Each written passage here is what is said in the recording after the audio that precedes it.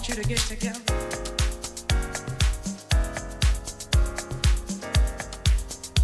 Put your hands together.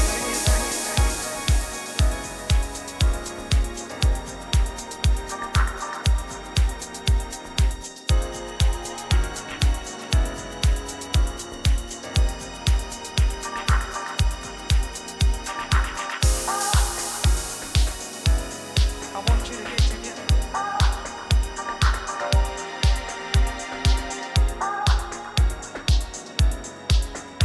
Put your hands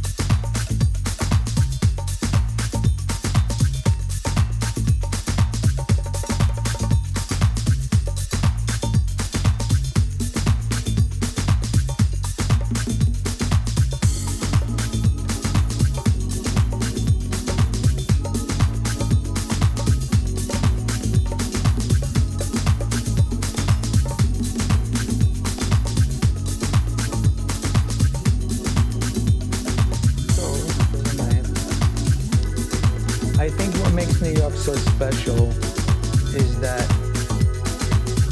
with the history of dance music and the way it's become today, it's probably because it's probably the most important city in the world, and it's so big. Millions of people, is bigger than countries. You know, they've probably got, I don't know, 8 million people here. And many genres of music I can think of were important before disco, jazz, and rock and roll. But many things came from here, like hip-hop, breakdancing, all that stuff. So it is a center point. And I think it's more the nightlife also that people have been attracted to, the discotheques that we've had here that influence nightclubs all around the world and each other here. Most people think of Studio 54 because it was famous, it was glamorous, it was a theater, and it had movie stars and door policies, you know, to create attention, media, publicity. And there were so many nightclubs all around Manhattan. But also out in Long Island, New Jersey, it was blowing up, you know, in the early 70s, but the late 70s is when it really started to go crazy with nightclubs and discotheques. So I think people recognize that we have so much history here in every different shape, form, and size. So I could answer forever. So by the time I was 10, 11 years old, started maturing from a baby, and about the age of 11 I discovered the art of DJing by a DJ's 8-track tape, and it changed my life as I heard records blended together, sometimes even harmonically, because it's like as if I understood music, because I used to want to play guitar and piano also. My Aunt Nancy lived next door to us, and she would teach me guitar and piano. And I understood when melodies were connecting. And I knew that I wanted to do this. So I was asking questions about nightlife, and my cousin was telling me about DJs, replacing the bands. And by the time I was 13, I was sure that this is what I was going to do forever. Hard to think that was 40 years ago. But I don't know. So turning points for me in music is that I can think back of when I was a baby and loving pretty much whatever my aunt was playing. A lot of times it was bossa nova. I found myself attracted to rhythm. Brazilian music, salsa, and funky music was my first love. It could be James Brown, it could be Sly and the Family Stone. A lot of the Motown stuff, I loved it. The kind of stuff that even as a young boy, I got the goosebumps because the change, it was crazy. And then I had a small period where I also liked rock and roll, but great rock and roll. Like I have older brothers and maybe their friends would be listening to the Beatles, Led Zeppelin, Pink Floyd, and Cream. And I like some songs of each. Until this day, I still listen to it. But I don't love every song, but a lot of them. And that became my influence. Besides Isley Brothers, Motown, Philadelphia. I think when I say Philadelphia, I think of the famous MFSB orchestra, or TSOP is the sound of Philadelphia. I really do in my heart believe that that's where house music was invented in many ways. Because of the orchestra being behind so many of the artists that we all dance to. I could think of many. Thelma Houston was on Motown, but Eddie Pendergrass and 3 Degrees. These are like the early 70s. And then they also became the same musicians that were behind Salsa Orchestra, the main musicians. And just many other people, including the Jacksons when they went from Motown to Epic Records. It was a Philadelphia sound. So I always credited Philadelphia for giving us the beats that created house, which the drummer was Earl Young. It's all, you could watch this on YouTube, the history. And I think he invented house music with his drums by trying to be different. And let's say how my maestro was Larry So he was thinking, how could I be different from him? And he would invent different things. And with groups like First Choice, and that's where disco was born. Without them even realizing it, I think they invented it. So that's my analysis of my childhood. And then by the time I was 16 or 17, the word disco was becoming really popular because of the discos. And then we were starting to hear a lot of strings and started to get pretty and all weird things like Village People, but all combined. Now music was being made all over the world by some incredible people, the Giorgio Moroder, Sarong, Alec Constantinos. There's so many incredible musicians. And I always noticed that if you think back to the 70s when disco was being made, many of these people were already like adults, 40, 50, classically trained jazz musicians who could read music and then combining all together, composing, arranging, producing to make somewhat classical and jazz music into dance music. And that's what pretty much a lot of my roots is the soul, the funk, the disco. And then I matured. I was able to cross the bridge from Brooklyn to Manhattan. And, you know, between 18, 19, and 21 is when I really started to embrace all the different styles. Mainly the house music, the garage sounds. But you could go to punk rock clubs and industrial clubs, and I was always open-minded to the different sounds. So the birth of electronic music, which eventually became techno, and there's so many different genres from it now, is that I call it like the umbrella of dance music. The funk and the soul, and then there's the garage and the deep. And under the umbrella, I started to like, I loved most of it. I started to like some here, like some there. Then I collected it all, and what comes out of me as a producer and DJ first is a collection of all that. So I think that's what people can feel